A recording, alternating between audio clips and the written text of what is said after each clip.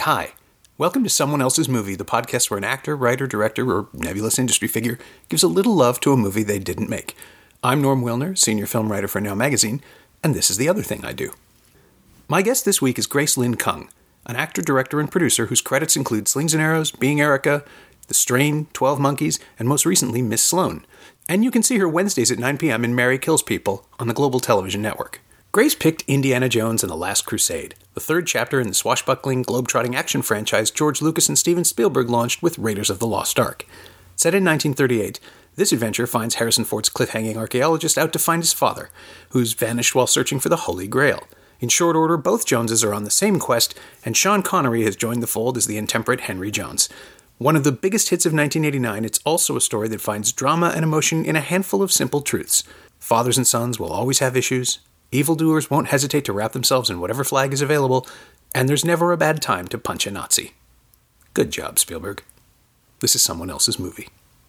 I didn't see it in the theater. I don't remember when I saw it. And my source for a while was like my uncle, he worked for Universal Studios, but he had like the special pay channels, and he would sort of copy them, like illegally. And so we'd wait and we'd get like there'd be 3 stacked on one, and then we'd watch those. And so I don't remember the first time that I saw it, but like you watch them and you're like, oh, I remember that. Like there's things that just get like stuck in your head, expressions and right. Yeah. Well, it's almost primal, isn't it? I mean, especially this kind of storytelling, the stuff that Spielberg does. Yeah. The first question is, why pick Last Crusade and not Raiders? Is there a specific... Okay, see, I have no attachment to Raiders whatsoever. Really? I think the first Indiana Jones that I have in my recollection was actually Temple of Doom. Okay. So that was like the first one to me, and I didn't see Raiders until probably about 10 years ago or something. Wow. Yeah, and I was like, Karen Allen, like I had no familiarity at all with anything in that storyline, and I'd heard some people be like, oh, that's the best. But I just didn't have any attachment, and for me, it was like, Indiana Jones is so much about nostalgia, such a great character. But, yes, but Last Crusade, the dynamic between him and his dad, like, is probably one of the funniest... The interactions, and then going back and being like, oh, this is such a gem. All this stuff is still so good. It is the most emotional of the films, I think. It's certainly of the original trilogy, because I try not to acknowledge the other one.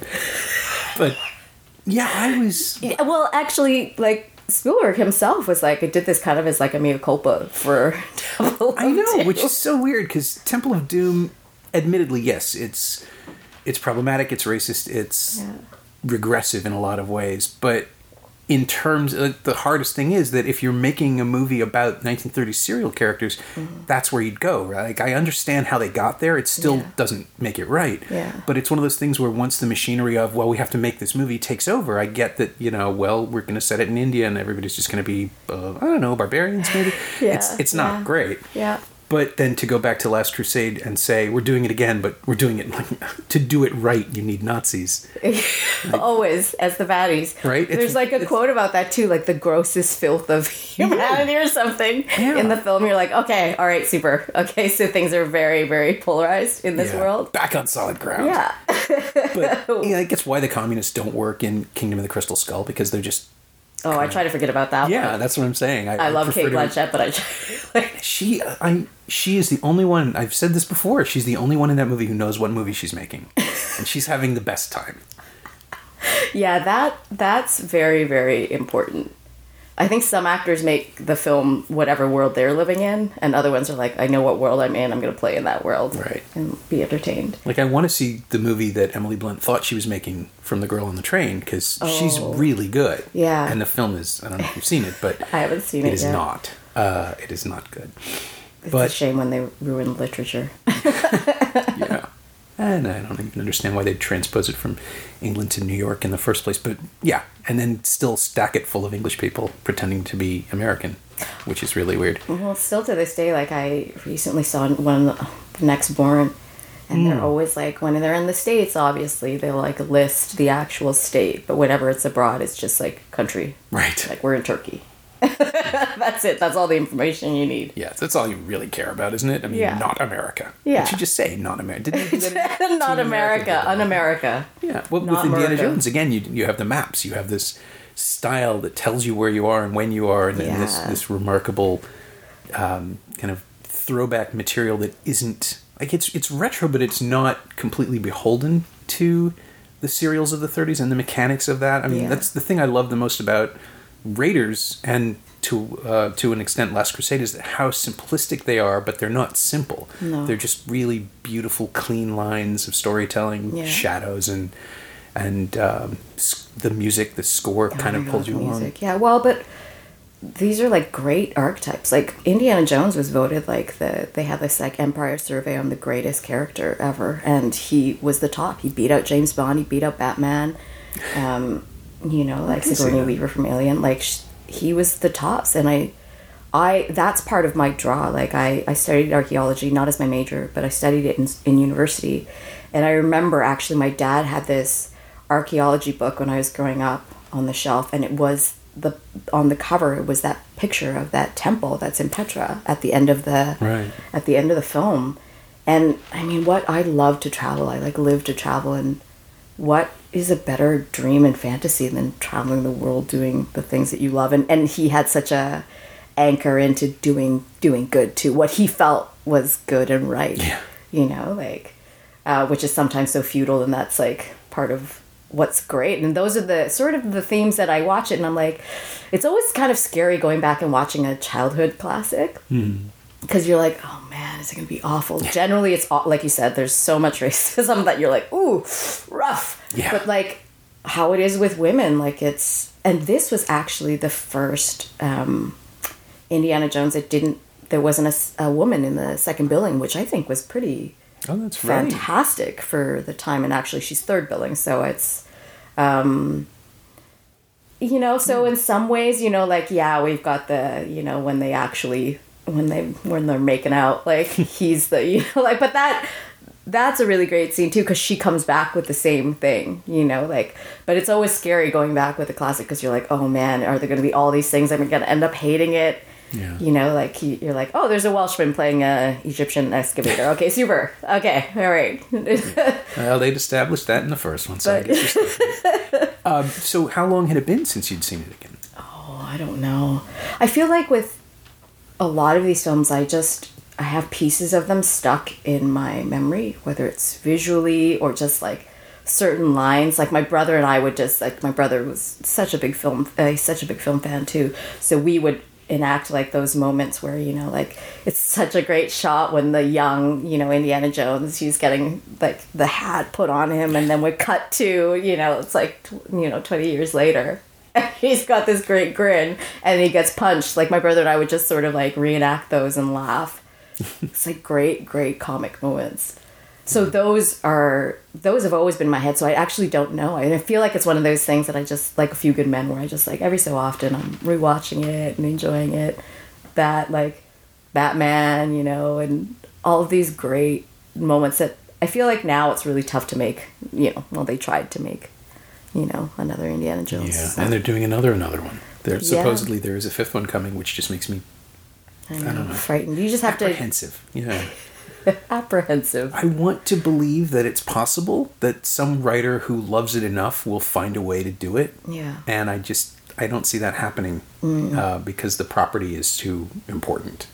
No one will take a really radical approach to it. No one will entertain the possibility because, well, we've done it this way for 30 odd years, and why would we change? Yeah. It's like you change because of the last one. That's why you change. Yeah, exactly. Yeah. But Last Crusade, I mean, it feels like the end of the cycle. Indy is made whole through his relationship with his father, which he hasn't been before then, and it's the one where you do get this kind of marvelous seeping of character throughout the entire thing, of these huge action beats, but they're all rooted in the need to prove himself. Yeah. Even the first one, even the flashback, before we even know about the relationship with the dad, it's part of it. Yeah. And just going back over it again, I had blacked out so much, or blanked on so much of the the bad guy stuff because it just didn't matter. Yeah. Like Julian Glover, I remember him. Yeah. But he has much You more needed to it to do. move the story, but it was really about the heart between son and father. And the weird on-screen thing of a not quite old Sean Connery playing older. This was right around that time where he turned on the dime and became a character actor with The Untouchables, and with this suddenly allowing himself to look a little older, taking away the hairpiece, being older Sean Connery, but still pretty dynamic. And Harrison Ford, who was creeping up to 50 at the time, I guess, still looking pretty good. Yeah, that's interesting because I was a kid when I saw it for the first time, and I didn't see it when it actually came out, so I don't remember. But so I didn't have a concept of, because I got into Bond sort of around the same time or after that. So I didn't know previous Sean Connery other than So for me, and they've been doing this with women's ages for years, being like, the women are aged so differently, even though they're playing mothers, even though they're the exact same age. So for me, it wasn't like I didn't spend, I guess you're in the wonder of the story. So I wasn't like, I know that Sean Connery's only 12 years older. That's plausible. I guess it is. It really is shocking to do the math and just realize just how close they are in age, because they do immediately fall into, like, instantly I believed that that's father and son. The dynamic is so great in those looks, and but I didn't know that Tom Stoppard did so much of he essentially, and I found this great article, I think it was like Creative Screenwriting, where this guy basically dissected and compared the Bohème, I think was the Jeffrey original, Bohème, and Stoppard's, and it was really, really fascinating. Like, he made that film. Well, it's my understanding that he was the one who completely overhauled their relationship, right? Like, he rewrote the script based on that angle. Yeah. To create a dynamic, to create an aggression between the two. Well, but even in the small details, like little bits of humor, ratcheting up the tension, being able to do, like, it seemed like in the previous edition, a lot of the things were just very, very straightforward. And he added all of these, like, twists and turns, and I mean, and in seeing what he did to rewrite it, like, this article is really, really great. Like, he made it. I don't know what it was before. I don't know what it would have been, but it sounded like it just would have been kind of awful. There are a bunch of different drafts that have been discussed. Oh, yeah, the Monkey King stuff. Yeah, like, completely different adventures, totally different prologues, no young Indy, no Grail. Ghosts, Scottish ghosts. And, like, Chinese, sort of mythology, which they kind of stuffed that into Crystal Skull. Kind of just like, oh, we got this is lying around. Yeah, the single most awkward interview I've had, maybe not the most, but right up there, the most awkward interview I've ever had in my life was with Harrison Ford. In 94, when he was talking about, it was for Clear and Present Danger, which is how I got to be on the junket there. And he was talking about the fourth Indiana Jones film then. Yeah. And I made the mistake of saying, well, what's left? Like, you've got Judaism in the first one. You telescope a lot of the Indian religions, however they're treated, into Temple of Doom, and then Christianity is validated in the third one. What's left? And he just turned on me and was like, well, we didn't take offense to the idea that we telescope the Indian religions. And I was just trying to say there's more than two in the film, and they're not handled very well. Yeah. But yeah, he really believed there was more to do. And I guess if the Monkey King stuff had been part of it, then there's a whole other aspect of Chinese mythology and religion that could have gotten into it. I grew up knowing those stories. But how do you... I guess the problem I have with it is that the Monkey King is a character, whereas all the other religions are absent deities. You would have to have the Monkey King in the story, which makes it a very different story. It kind of pulls it out of the realm of, like, what we set up. Like, the whole infrastructure of Indiana Jones. Yeah, it's more like a mummy movie. Yeah. Like a modern mummy movie where they're interacting with these creatures and activities constantly. Yeah, so suffice to say, I feel like we all owe Tom Stoppard quite a lot of thanks. Oh, and that's a great... it's funny. I have this great story where it all kind of came together because we just did Miss Sloane, right? Mm-hmm. And one of my castmates from Miss Sloane was doing a Stoppard play in New York. And I was telling my friend Noah, I was like, every time John Madden was directing Miss Sloane, and, like, I adore this man. He's so warm. And every day we would go and greet him.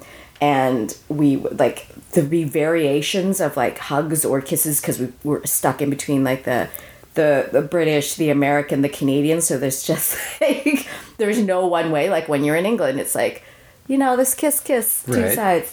But then there was this mesh of options, and every time I got close to John, I was like, it's coming, and we just could never. I feel we were trying to help each other, and sometimes it'd be like a hug, half kiss, and then he'd go for the other cheek, and it was like I kept telling Noah, I was like, one of these days by the end of the shoot we have to like, I think we just like we got to get it right. At some point the statistics mean that we're going to end up doing the same thing.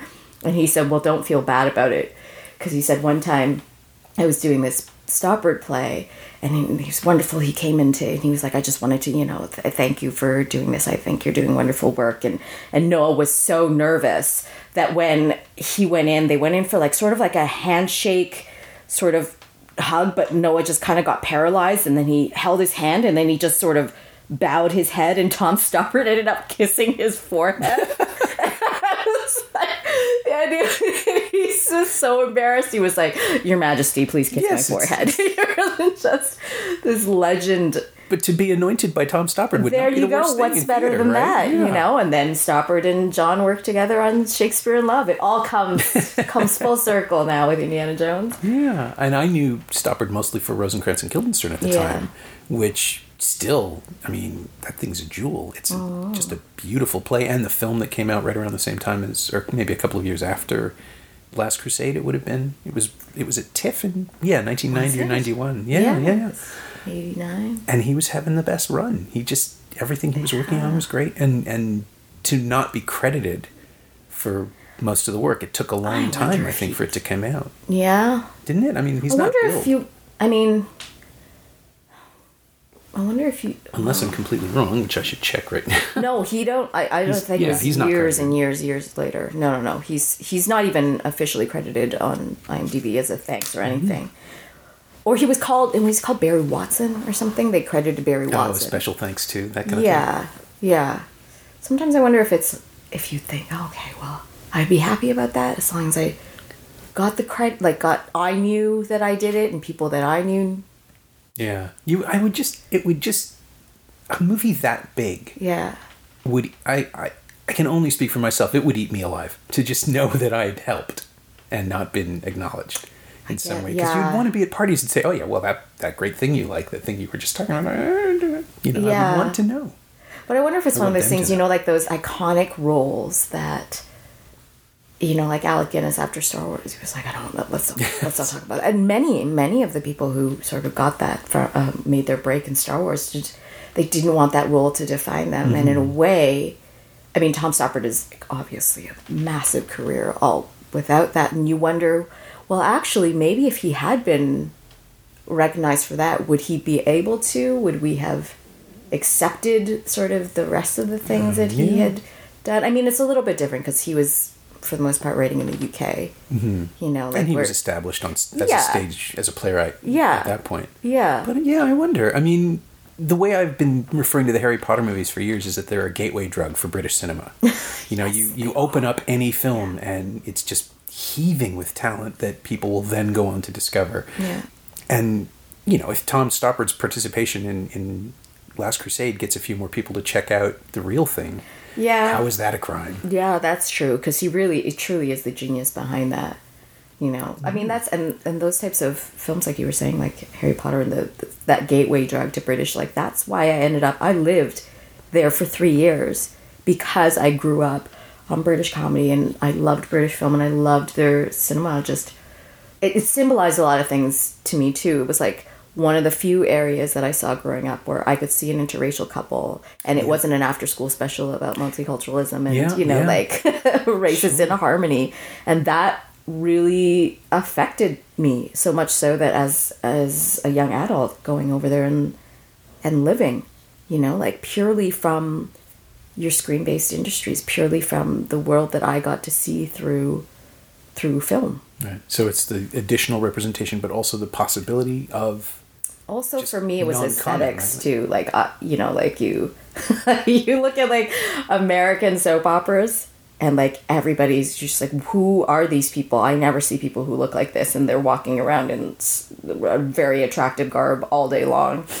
And you watch like Coronation Street, and like some of them are rough. Like the settings can be rough. Like a lot of British television, and like Harry Potter is one of the, I feel like, the crossovers. So you're getting all of that polish from America. Sure. But elaborate production design, pretty everything. Yeah. Yes, but like most British television did not look like that. Yeah. You know, and the casting was different, and that really appealed to me because I really thought I thought women were far more than just their looks, and on the British side of things, I saw things that I identified with. I was like, oh, there's a strength, and also still now, like, women can be whatever, and I can hear them talk about a police boss, and all of a sudden she walks on and it's a woman, and she doesn't have to be just strong, or she doesn't have to be just this or that. Like, it was always story first, and I just thought it was intelligent and witty, and nobody does wit like the Brits, you know? Like, nobody's quite nailed it for me that way, except for, you know, like, I love that sort of discourse thing. And the fact that you can have all these panel games on BBC Radio, that, you know, you can have a Friday night and you listen to the radio, like... Yeah. I mean, I married an Englishwoman. I'm still steeped in it. Yeah, I still watch QI and everything else. Oh, God, yeah. QI, Just a Minute, like... Have I got news for you? Yes. I guess what it is that intelligence is still appreciated there. Yes. And not seen as... I think it's demanded. I would hope so. Yeah, I mean, even in something like the Great British Bake Off, there's a sense of... Kate was just telling me this the other... maybe even last night, because I was briefly mocking the idea that you made an entire 1-hour show about whether sponge will rise or not. And she said, you let them do their work. It's hard. And then you're riveted. But you are actually watching people deal with heartbreak in a really bizarre way in a reality show setting where they're not...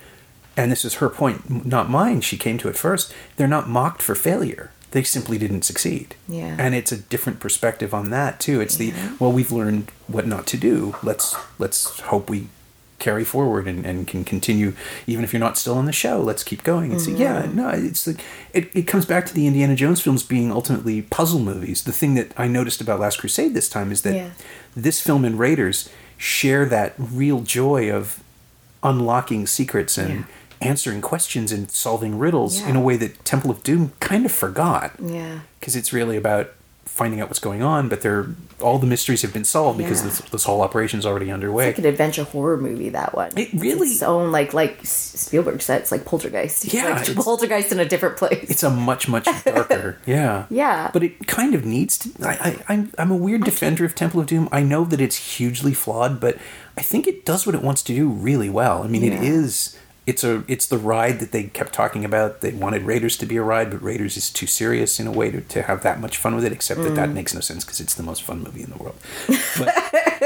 But with Temple of Doom, I think what they wanted were stakes. They wanted really personal stakes for Indy and Short Round and to make it immediate. And so they have to be put in real physical jeopardy, and it has to be scary because there's a small child being menaced. Yeah. With Raiders and Last Crusade, the stakes are just as big, if not more so, because it's about stopping the Nazis from supernaturally taking over the world, which, again, instantly pushes the movie into Cartoonville, but it somehow plays as realistic. And you're so grounded in the reality between these two men, these two family members. Yeah. It's so great. Did you know that Short Round was, like, based on a dog? Lucas's dog, wasn't it? Yes. Yeah. I didn't know that. And Chewbacca's look was also based on a dog. And then they, this one we unearthed that Indy's is Alaskan Malamute. Yes. That's just great. I love those little tidbits. And that's a sign of Spielberg kind of standing over Lucas and going, okay, George, your idea is kind of cute, but it's also dumb, and I'm going to make it work. I'm showing them the dog. And then they hold it until the end of the film that I named the dog Indiana. You leave it hanging, which is great. And then in your mind, you can just picture the dog again because that's smart, as opposed to Lucas just insisting on whatever, knowledge was their treasure and all the aliens that aren't aliens in Crystal Skull. There was a point where I think Lucas was distracted by Howard the Duck or something, and during the development of Last Crusade, and Spielberg got more heart into it with Stoppard than I think it might otherwise have been possible. Yeah. And, in hindsight, you can tell which ideas are Lucas's and which ideas are anyone else's. I 'Cause they're think, kinda George should be able to do basically whatever he wants because he gave us the world of Star Wars. Like, he gave us these brilliant things. But I also feel like in seeing what he's continued to do after the fact, he could do with some corralling moments. Yeah, well, and so the theory of Star Wars is that it's as good as it is because Gary Kurtz and Marcia Lucas were there to steer it, and he was bursting with ideas, but they're like, okay, but what if you focus on this bit, and what if we handle this story?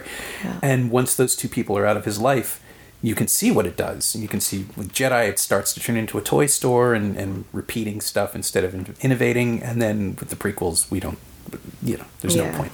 Yeah. But, it's like this mine cart of gold that it's always like, going around the corner, they're like, bring it back, bring it back, come on back, George, to the fold. Yeah, and with Spielberg on the Raiders films, on the Indiana Jones franchise, there's always control. There's always a natural storyteller and filmmaker who doesn't think in dialogue. Yeah. So when the dialogue comes up in Raiders and in Last Crusade, when there are long sequences where people talk to each other, they matter. Yeah. But you also have a sense of what's important to the story in every scene, in every shot. I mean, I love Jaws, and to a ridiculous degree. I do think it's probably my favorite film, and I think it's Spielberg's best film because he's working with necessity and disaster, where he's forming the movie as he goes because it's all falling apart around him and the shark doesn't work and they have to find new ways to do it. The Raiders particularly, but also The Last Crusade, are much more meticulously developed and planned. They know what they're doing. Yeah. But they're still pure storytelling. Yeah. In a really fun and that's the memorable stuff. That's why this film is memorable. And that's why it's like the visual memory that I have that stuck with me throughout my whole life is in those moments between the characters. Yeah. And that one where like Marcus gets herded up and then it's just like it's physical circumstantial comedy. It is so good. Like they nail that right on every single time. Like, and it's like 1,000 gags from beginning to end, but not absurd. Yeah. They're all grounded in like, because they're so serious about it, and that's just the way to play that comedy. It's genius, but it's like great visual setups, and that we don't get that anymore, and I'm not sure that you could duplicate that style. I'm just not sure with the way that the world is in acting styles and directing sensibilities that you could even pull off a mock version of this. You can't pull off like the whole film from beginning to end is like winking, and now we're like it's all just like deadpan face. Yeah, I wonder. I mean, the only now if you're going to play with narrative, or at least with kind of the signifiers of narrative, the way that the Indiana Jones films do, the device here is that we're making a movie that could have been made in the 30s, but not really, and everybody knows it. The only time I felt anything coming close to it is probably Tintin, which was Spielberg's own film, where he found a way to create that sort of grand scale, global hopping storytelling with incredible complexity, but it was all motion capture and CG. Which is very different. It's it creates its own kind of unreality, so you can't fully connect to it the same way, or at least not at the same way you can with something like Harrison Ford running around on a tank. Well, and that's the thing. Like, I don't know that you could. Like, I would love to see them pull scenes from this film and do them in acting classes with incredible actors. And like, I just don't think you could pull it off. Like, I was just watching. I got frozen on the when they're in the fireplace. And they're like, he's hit this aside and they've turned into like the German war room. Right. And the face on like Sean Connery's doing, he lets a little bit of Bond sneak out and you can see him kind of doing, you can't hear him say, but he's like, hello. Yeah. But Harrison Ford pulls out this smile where his eyes just like light up the room and you actually feel your knees get a little weak because you're just like, oh, he's so sweet. Like you really are taken in, and I'm like, I don't know any actors that could pull that off now. That kind of, he had such a specific charm, like it's, nobody smirks like Harrison Ford smirks, like that died with, like that time period with Harrison Ford. And there's plenty of very charming, charismatic, like George Clooney's very effervescent, like he's, but not quite like Harrison Ford had his own brand. And I've just never seen it again. And that's what it takes, I feel like, to pull off Indiana Jones. Yeah. Like having just watched Ryan Gosling play piano sarcastically in La La Land, it's like maybe he could do it. But he's doing the Blade Runner thing, so... He's super talented. He definitely has the chops. But does he have that, like, the wink, the twinkle? Well, you're right. It's a different era now. Like, I don't know if people are being trained for that. Sam Rockwell, maybe? Someone who can invite you in. Yeah. But I don't want to recast it. Right? No, yeah. Like, not the same. But definitely, like you said, like the chops, like Sam Rockwell and Moon. Oh my God, that guy. What an enviable career.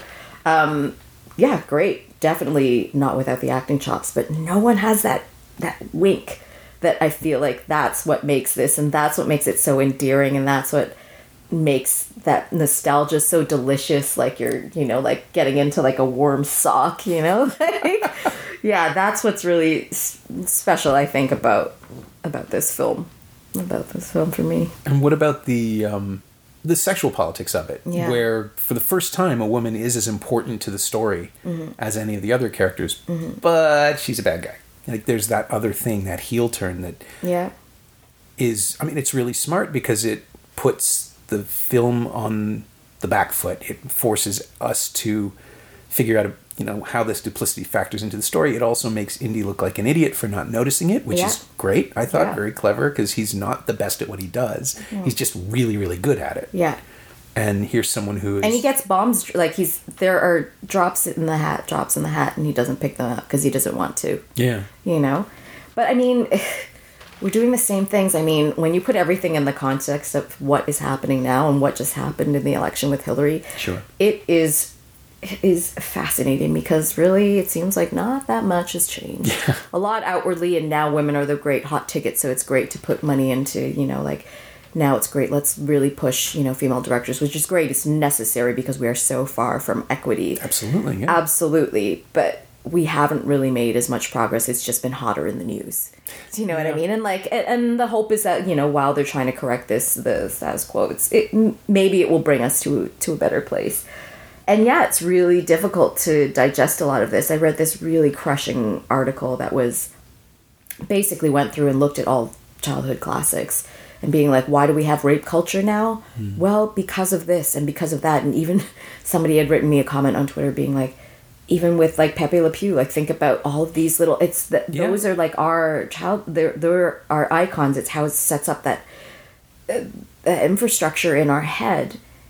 And even in this one, again, he forces himself on her, and the moment he gets off that boat, this cheesy pickup line, she's like, oh, you have your father's eyes, and he's like, in my mother's ears, but the rest belongs to you. You're like, what is happening here? That was the worst pickup line ever. But it immediately switches, and then she takes advantage of that. She uses that, and like that. Film noir always really appealed to me, because I found there was this strength in women without it having to be tied to some heroicism, but they were driving their own lives. They had the freedom of, debatably freedom, but they had the freedom of their choices, and they didn't back down from having to make those hard decisions. Sure. And within the genre, a powerful woman, sexual or otherwise, is a powerful woman. Yeah. Like, they don't have to be...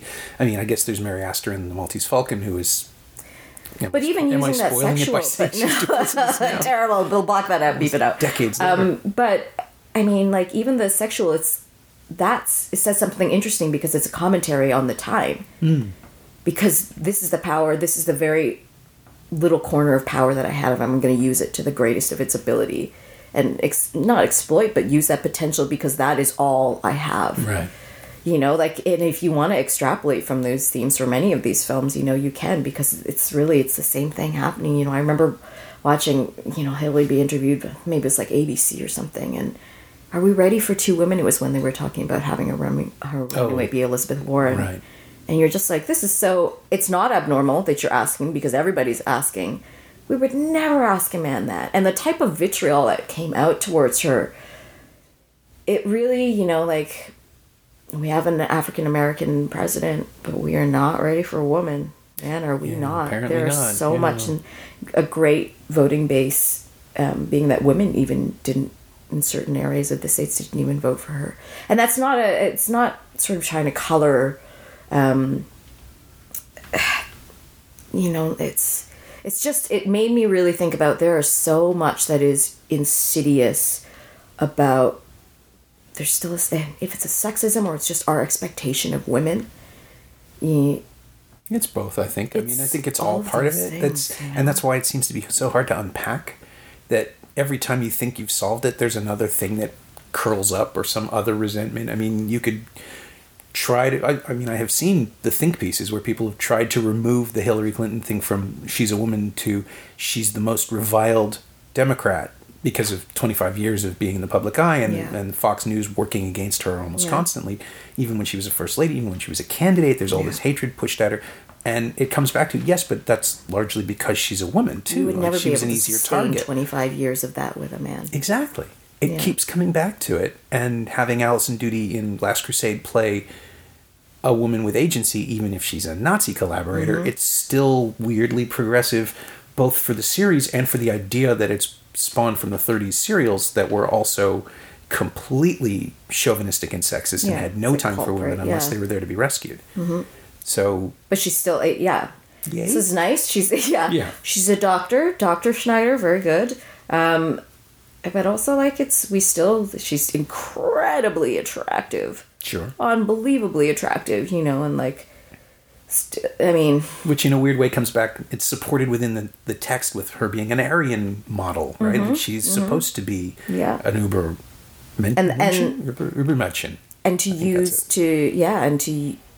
to be able to manipulate Indy that way. 2 generations of Joneses, which is also, it's funny in the movie from when you're young, but then you grow up and you're like, that's creepy. But is it? All the guys have been doing it, and it's not a big deal. It's father-son thing, though. It's still creepy. You know what? I love that in the film, that they don't actually, it's like a bit like, oh, come on, Dad. Okay. And then that's the moment, and that's it. Yes. That we did. I mean, I guess they couldn't sit in it too long. Yeah. I think you can feel the filmmakers kind of, let's move on. Next point. Yeah. What else can we have something fall? He apparently improv that line. I didn't know that. The one where no, not that one. The one where he's like, how did you know she was a Nazi? And he's like, she talks in her sleep. Oh, yeah, that's a counter line. That's Sean. That's James Bond there. Yeah. Yeah. Well, and of course, yeah. But I like that she just didn't I don't know, I felt like that said something about she was going to do what she needed to do to get it done, and she did it well. She's not just unrepentant. She doesn't have to be. She's the villain. She's unapologetic, which is great, because she's a pragmatist. Yes. She's doing what she has to do. Yeah, and then she kind of goes, and then she has what, I would largely say was considered like redemption, when she then chooses the chalice and then destroys basically the villain, but then is also then through her own corruption, I suppose, meets her end. Which was, as I discovered in my research on this one just the other day, which was a point that was added by Stoppard, apparently. Yes, more Stoppard genius. Yeah, originally it was Glover's character who dies chasing the Grail. Or no, he fell off a tank. That's and right. He died. And then another sort of more minor villain kind of carried the torch, and then she shot him at the end. And so would it have been and that would Henry who was rescued trying to get the Grail and almost dies? No, but no. She still shot Henry Sr. She still shot Sean Connery, but which would have been way more diabolical for her as a character. And that would have been interesting, but then without then the ending would be entirely different, and that I think that I could not have watched years later and been okay with. So that puts her in a very different category, almost like an uber villain, where I'm not seeing the other colors. Right, so it crosses over from functional to sadist. Well, and then it becomes this is what we're doing again with a woman. It becomes a lot more, it lacks the dimension, I suppose, and the texture that she had even as a villain in this. She had, other colors, I think. Yeah, I think so. Ultimately, in a film where the Nazis are the villains, the worst of them have to be the white guys. That's just how that structure works. Yeah. Their whole thing is being the worst. They're Nazis. Yeah. That's why it's still important to use the word instead of alt-right or whatever else you throw around out there. Mm-hmm. It's funny how that works for Nazis, but not so much we don't really address that in terms of our anti-Muslim sentiments and all of the other. It's like the Nazis were like a safe, and I feel like Germany's like, well, we accepted it. And actually, out of that time and rising again from post-World War, like they developed actually this really strong, because it was so much focus on family, they developed a really strong board game industry. Like some of them, like, because my brother's really into, like, he's introduced me to a lot of these really like complex like board games, and there's a massive history now coming out of Germany because to encourage people staying at home and spending family time post-war, they have these intricate, beautiful storytelling board games that have carried on now, and I think so many of the great complex board games came out of Germany. I'm not a board game person. I need to look into this stuff. Yeah, well, a lot of them are really, really interesting. My brother first got me started around with Dominion, and there's just more and more of them, and they're basically like, if you mashed books and movies and paper together, that's what you would, That's why Clue was always my favorite. That was another one I was considering because it was, this is one of my favorite board games because it was like a mystery. You were like delving into a mystery film every time you played. But it was just my brother and I, so we didn't have enough. Foiled by the lack Clue is a proper multiplayer game. Yeah. I grew up with one brother too. It's a similar imitation. Yeah, Monopoly again. Great. Exactly. Yeah. What else we played? Yeah. Oh no, I think that's one of the reasons I don't play that many board games. I just didn't have the exposure when I was young. Yeah. To the really complicated stuff. Really different. I mean, my brother and I, we had Risk. There was Risk in the house. But either the instructions were missing or we just never read them. So we played Risk, but making up our own Risk. I think that would almost be more interesting. Have you played it with other people since and discovered that it doesn't... I don't think I have ever truly learned the rules to Risk. So maybe it should be on my bucket list. But now I feel like now I don't want to learn. Yeah. Now I want to play the way my brother and I played. Oh, that's a game show. Like watching people play games that they don't understand the rules to, and can you figure out a structure and an order? Yes. I would watch that. Yeah. I would probably end up participating. I'm sure there's stuff that I made up the rules to myself. For sure. Things where you're like, I'm sure that was a rule. Like, yeah. I swear that in Scrabble, that's not a word. No, challenge. If the pawn makes it all the way to the end, it becomes a demigod. That's how it works. That's when you glue another pawn on top of it. Yes. And it can just destroy Definitely. everything. Anybody else? No? Yeah. I had for years concocted, I realized later in life, my own ending to Monty Python and the Holy Grail. Okay, because it doesn't have one. It does. It just stops. I had this, and now it's like, but it was vivid. I was like, they're in the tower, and then they're walking down the tower, and there's like dust coming through the window, and then they're running across the field or something, and they were like, what? And I was like, when at the end, they were like, that's not the ending. I don't know what happened.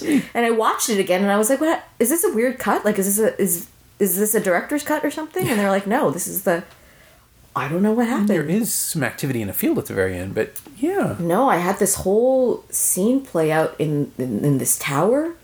And I don't have a lot of incidents like this. It's not something that's like, oh, gracious, been in the... Yeah, no, I don't. I concocted this whole entire ending to the Holy Grail that wasn't... It was almost disappointing when I rewatched it, and I was like, that sounds exciting as what I had imagined for years. That's kind of amazing. Yeah. There's been this thing going on about how people are misremembering Kazam, which is just, there's that story, and then there's the Berenstain Bears story, which people claim that the mispronunciation of Berenstain by their parents has led them to grow up thinking that it's Bernstein Bears, which I understand. People mispronounce things, and Berenstain is a weird name. But there's this whole subculture of people who believes that it's evidence of time travel, that someone has gone back in time and messed with the spelling. And so now those of us who remember it as Berenstain are wrong. It's what it's been changed to, and the people who remember it as Bernstein are the ones who remember it correctly, which makes no sense in any kind of time travel theory because we'd all forget. The timeline would be altered for everyone. But it's just, this is how you get Trump. When there's a culture of people who are so ingrained, so convinced that you can't admit you're wrong. They altered the dictionary. Like, words have started to change from the improper use. Oh, but the that's literally now thing? The general... Yeah. That's corrupt. That's the corruption like the archaic version of, but now it's like legitimate. You've immortalized it basically in the dictionary, so we're down this path now. Right. It's amazing that this is it, though. People get to create their own reality and then have it bolstered by people. Yeah. Which, again, that's why I love... One of the reasons I keep coming back to Raiders and to The Last Crusade is that they're inarguable good versus evil stories. Yeah. You can't accidentally root for the wrong characters. The movies won't let you. They're very clear in their position, and to watch the series kind of lose its way with Crystal Skull, where, I mean, yes, the communists are supposed to be the bad guys, but then they all end up working together, sort of, kind of, and then... That's why you can't make these films now. Yeah. You can't have there is no room for ambiguity. You couldn't have had, who's saying this? You couldn't have Jesus and Michael Jordan on Twitter. Like, none of those icons of youth or any kind of, like, heroes we might have had, none of that really can exist now. So people, we're really torn when we are losing these icons that we grew up with, or more recent, like, because we don't make them the same way anymore. It's not possible within the constraints of what we live in day to day, like with this kind of exposure and us being able to know everything about this person. We were talking about filmmakers the other day, or people who had we were talking about Kenny G, and they were basically, as you do, we were talking about Kenny G, and they were saying, well, that's this person basically Kenny G'd themselves, they've sold out. And we were like, but when you have people who, like, Kenny G just knew what people wanted, and he gave them what they wanted. It didn't mean he didn't have this other side of, like, what Kenny G was also doing on top of that. Sure. And he was like, no, I argue that, he could have still stuck with, like, he's no Miles Davis. And I was like, listen, Miles Davis, and I was comparing it to Xavier Dolan has this enviable career right now. Like, he's just, I feel like this apex of, he can't sustain. It's not possible for him to sustain that kind of prestige and admiration from here for another 50 years. I was like, Al Pacino and De Niro had that prestige, and then it disappeared. And then people were like, they're doing the same thing. It's a saturation of, like, we humans can't allow for that to happen. And that's why it's like we can't grow the same kind of heroes. The soil has changed. Yeah. Well, I mean, it goes back to what you were saying about not being able to imagine anyone else as doing what Ford does. Yeah. I think that now, celebrity culture requires a level of self-awareness and engagement that destroys that, because if I mean, when Harrison Ford got the earring, that changed for everybody too. But if you know that much about someone and you watch him play a character, you're still seeing the actor leak through. As much as I love Ryan Gosling, and as much as I think his real strength is playing that sort of essential whatever he is thing, and having other directors find it and steer it like Chazelle does in La La Land, and especially like Shane Black does in The Nice Guys, which is an absolutely Ryan Gosling performance, but also a character. Yeah. That's the kind of thing that Ford never really did. He would inhabit and then move on and inhabit something else. And then in the 90s, it all started to sort of slide together into short-tempered, angry guy who has trouble remembering his lines, but whatever else works for him. Well, and when Carrie Fisher passed away, and it was like the article sort of resurfaced again, it had come out before, but her and Harrison Ford having an affair on, Star Wars, and we didn't have access to whether or not that's anything real, like, you can't define a person anyways through it, regardless of how many stories you write with someone, but it's not the same. And I think it's not even so much like Ryan Gosling would be his own Indiana Jones, and he'd probably be a great Indiana Jones, but I think it's like even you couldn't make a film with that sort of temperament now. I think that's sort of more my point. Yeah. It doesn't, you couldn't, even if you had the very finest actors in the land and the very, because now we can replicate, like, it would be no problem, all the technical stuff. Sure. Not a problem at all. But that works against it, too, in Crystal Skull, right? You know what the CG is, and it's just not as interesting. No. 1,000 or 2,000 rats in Last Crusade. Oh, I couldn't get on board with Matrix because I was like, I know it's not real. Something in my brain, at least with Star Wars, even if it's a model, there's something tactile, and my brain needs that. Yeah. Once it gets too much, it's in that world. Unless we're totally existing in the world of, like, Pixar or, like DreamWorks, and that becomes different, and that we can stretch our skin on top of those frames. Right. Like every friend of mine that I had who grew up as, like, l'autre, like they were a child of color, And we all grew up sort of really loving science fiction. And that's not really so crazy to imagine when we're seeing television where there's not a great deal of representation, where science fiction has these limitless stories, where also, like, you want to talk about female empowerment or just equality of the utopia, like Star Trek, The Next Generation, that kind of stuff. Like, Yeah. how long ago was that? And those stories are still far more forward-reaching than, in terms of the equity that was happening. Yeah, absolutely. And because we throw in, other races and things that don't look like ourselves, it's, it just lifted the veil. So it's just interesting that a lot of my friends who grew up who were not Caucasian all identified heavily with science fiction and that world where it was limitless and we could be everyone because everyone was everyone. Yeah. Yeah, and there's no... I mean, with the Star Trek series, the whole concept of it was that it's the future and everything's fixed. Like, we're past all this. But it's not, yeah. Yeah, even though, right, it wasn't until last year now, because it's 2017, it wasn't until last year that there was a gay character represented, and it was Sulu, because they sort of retconned that, which is completely fine. Yeah. But apparently there will be one in the new series, at least one front-facing, identifying as gay With character. the STD one? Which is a terrible Oh my acronym. God, that is what that means. It is what it is. It's STD. STD. Yep. Oh, I hope not. I think they're stuck with it. Oh, well, I mean, On many. Welcome aboard the Yes. NCC herpes. Yeah. Come with us. What a During the terrible- STD, Oh, you're that's- stuck with it. Oh, I'm just going to call it Discovery. But yeah, Fuller apparently made sure that would be a thing going Yeah. forward, even though he's not running the show anymore. Yeah. And that's 50 years into this thing before it finally got completely... However, all-embracing. there's storylines like the one where like Riker falls and he doesn't have great storylines, but he falls for where Right. we've got a race where it's like ambiguous. Like those are massive. Like we're not even talking about that now. Like we've Yeah. got Transparent and stuff like, but Yeah, I can't imagine what it would have been like for a kid with gender questions Yeah. to see that and realize that, because this is before the internet, you're not alone. Yes. There's the possibility of seeing yourself represented. Yeah, and it doesn't even have to be that extreme of an example. It can be simply, I mean, Roddenberry almost, I remember hearing this once or reading it in one of the old Star Trek books when I was a kid, that Roddenberry wanted to put Sulu at the helm because of the stereotype about how Asians couldn't drive in the 50s and 60s that he was aware of. he's a hero for so many of us. Yeah, like he steered... It wasn't enough for him. He was always trying to push more and more, but Yeah, being first real bad. interracial kiss, Yeah. and the NBC had to make sure that no one enjoyed it. Yeah. That was their note. Yeah.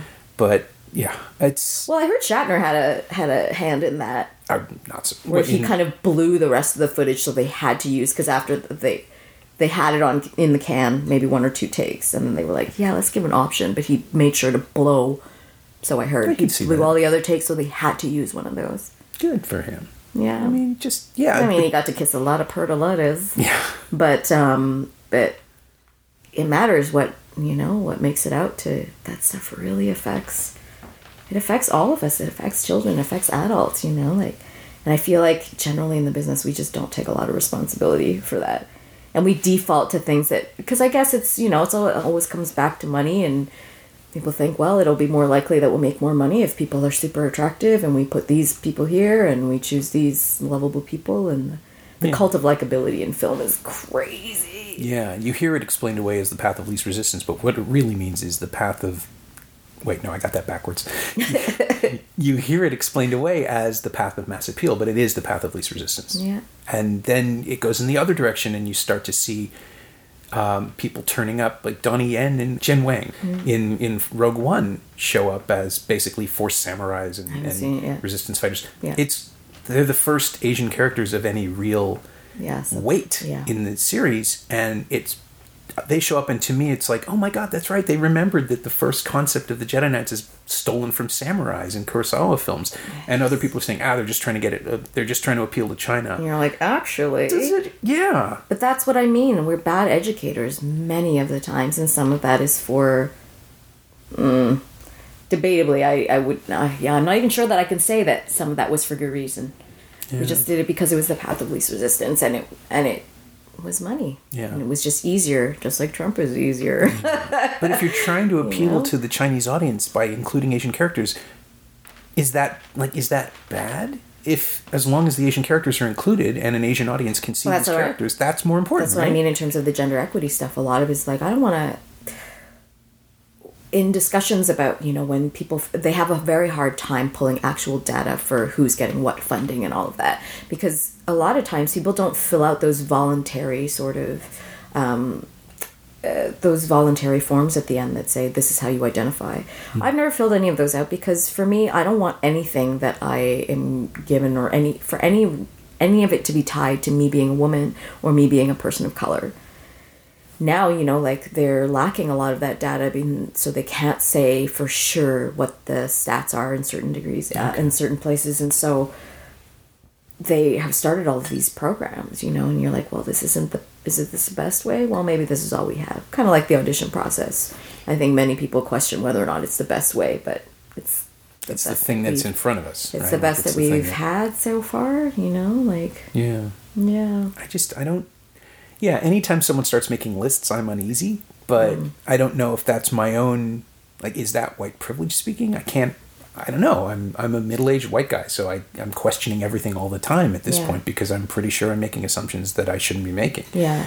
But how can it be, how can more representation be bad? I just keep coming back to that. I think the impulse is there to have more people do more things and play different roles and be different people.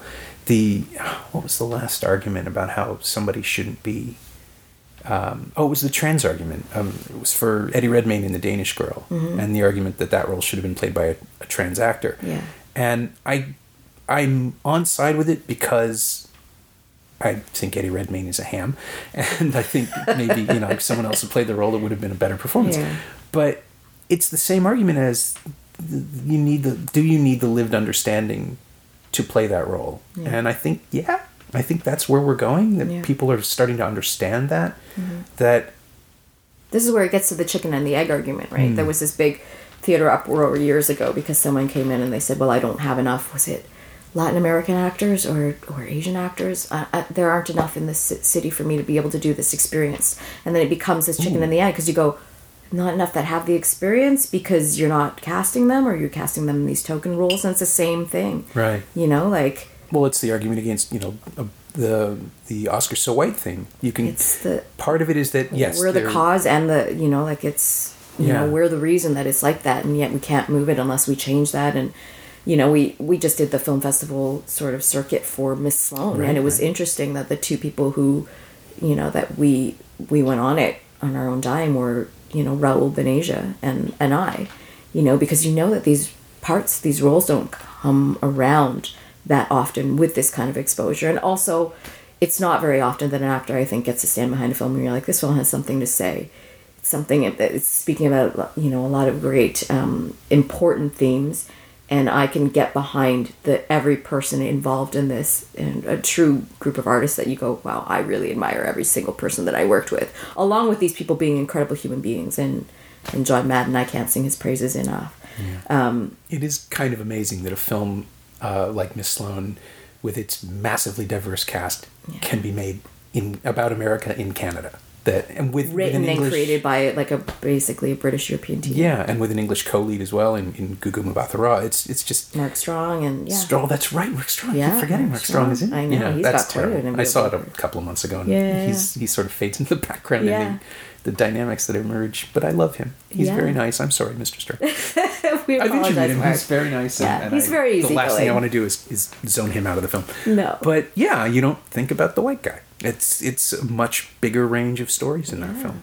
And again, Bechdel test with flying colors. Mm-hmm. And that's a problem because a lot of those things, and we get on board with the love triangles. That's something that's very human, it's what sustains basically a whole genre with the soap operas, so there is a very real need, but I think a lot of these times it's I think we need to really be questioning. It's uncomfortable. Nobody feels good having to you put on a new pair of running shoes and you're like, oh, it doesn't quite feel like the last one. It's well, sometimes we need to wear these ideas in, and at first it's uncomfortable and maybe the certain edges are a little bit sharp, but that's how we get somewhere. I'm sure there was so much protest about many of the issues that were brought up in Star Trek when those storylines were coming out, but that it actually changed things. Yeah. It really did. And, you know, like I have a friend who, when he came out, maybe before he even came out, he was really starting to identify with Star Trek, and he was so involved in the tech world so that he could get on message boards, I think, when internet maybe was still like over modems. Sure. And like, or the, you know, the dial-up. Yeah. Oh, and he would like talk to different like Apple sort of like forums, like early Apple forums, just you reaching out and trying to find, like you said, more people like you. And so much of that was tied to tech, because tech was a thing that started to connect us to more little pockets. And yeah, everyone wants to feel like they're a little bit less alone. Yeah. I mean, plus the other thing back in those days, if you were on a message board, it meant you could read, which would kind of self-select for intelligence. That was my that was my little triumph at the time. Spelling has become a big fail that way, huh? Yeah. We just can't. Yeah, That's you'll terrifying. see. Your. That's terrifying. Here we are discussing it on an audio medium, but kids learn to spell. It's important, or learn to use spell check. Yes, at the very least. Yeah. Though I do find it interesting how language changes, you know, like slang, because also much like clothes, there's a lot more to it than just the surface level. Sure, yeah. You know, and when you really dig into that, it's very interesting. Why have clothes changed to a certain way? Why is this particular type of casual, you know, because we don't think, like, a lot, clothes have always generally been functional. Like, even pockets, like, this came out a little bit more when Hillary was running, but the difference between male and female pockets, and, like, it's such a joke, female pockets for the most part, because they are not at all functional. And actually, you know, I was reading this story about how, like, basically the history of pockets was very sexist.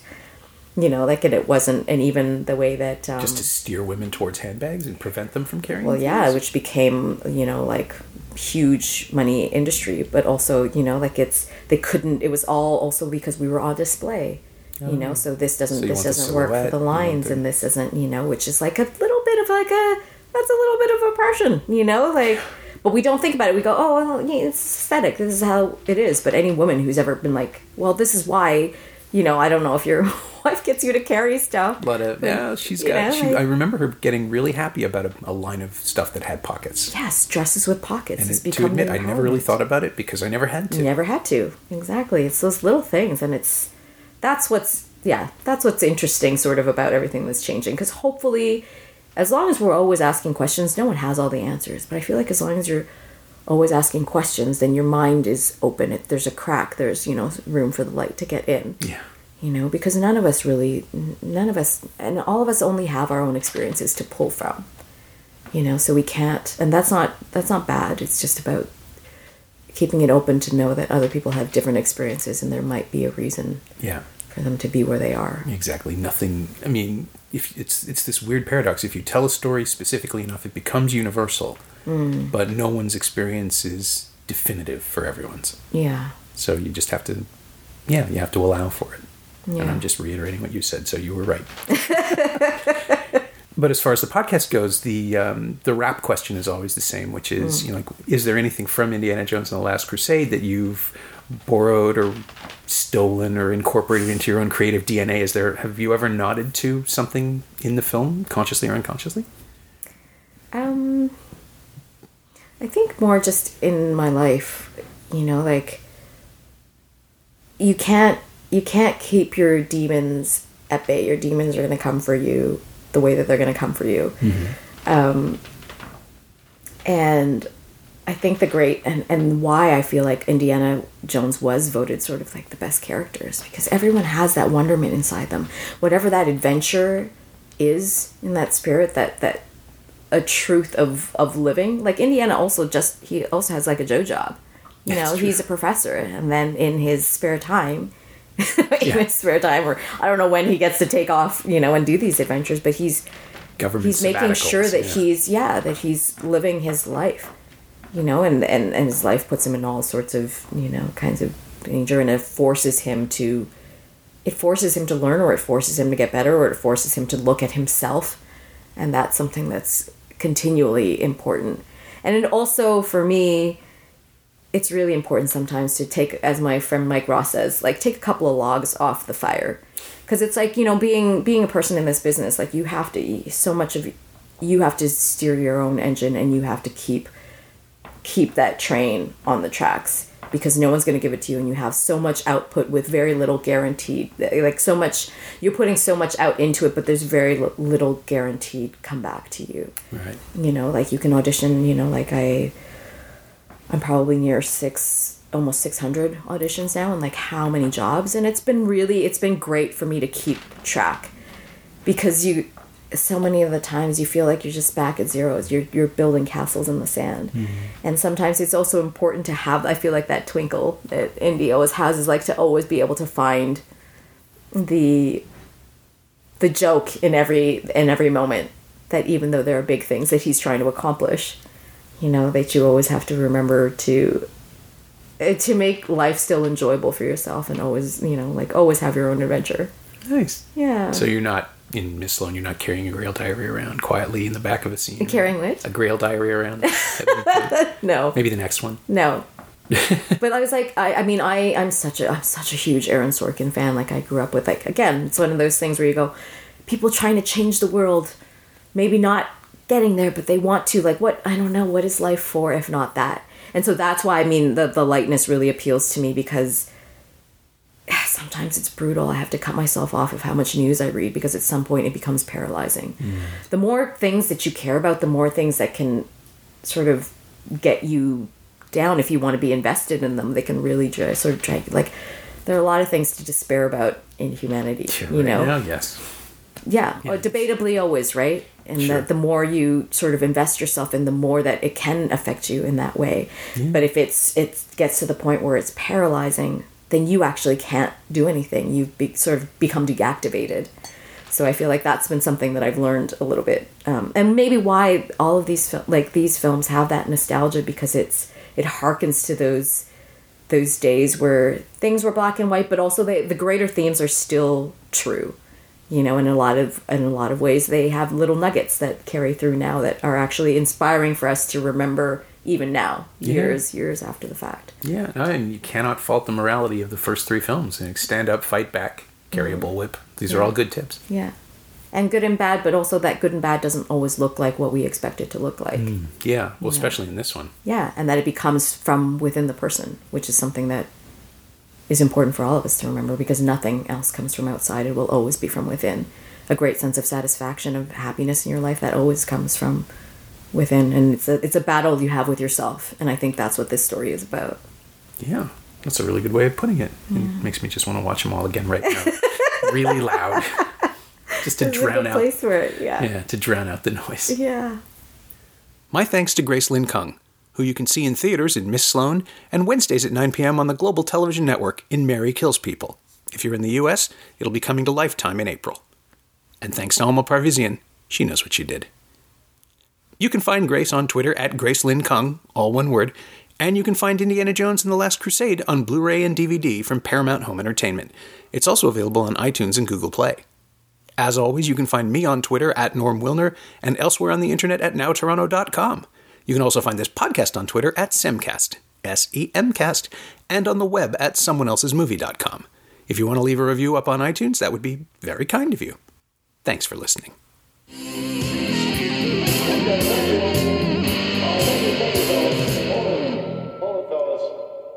I'm afraid you're just too darn loud.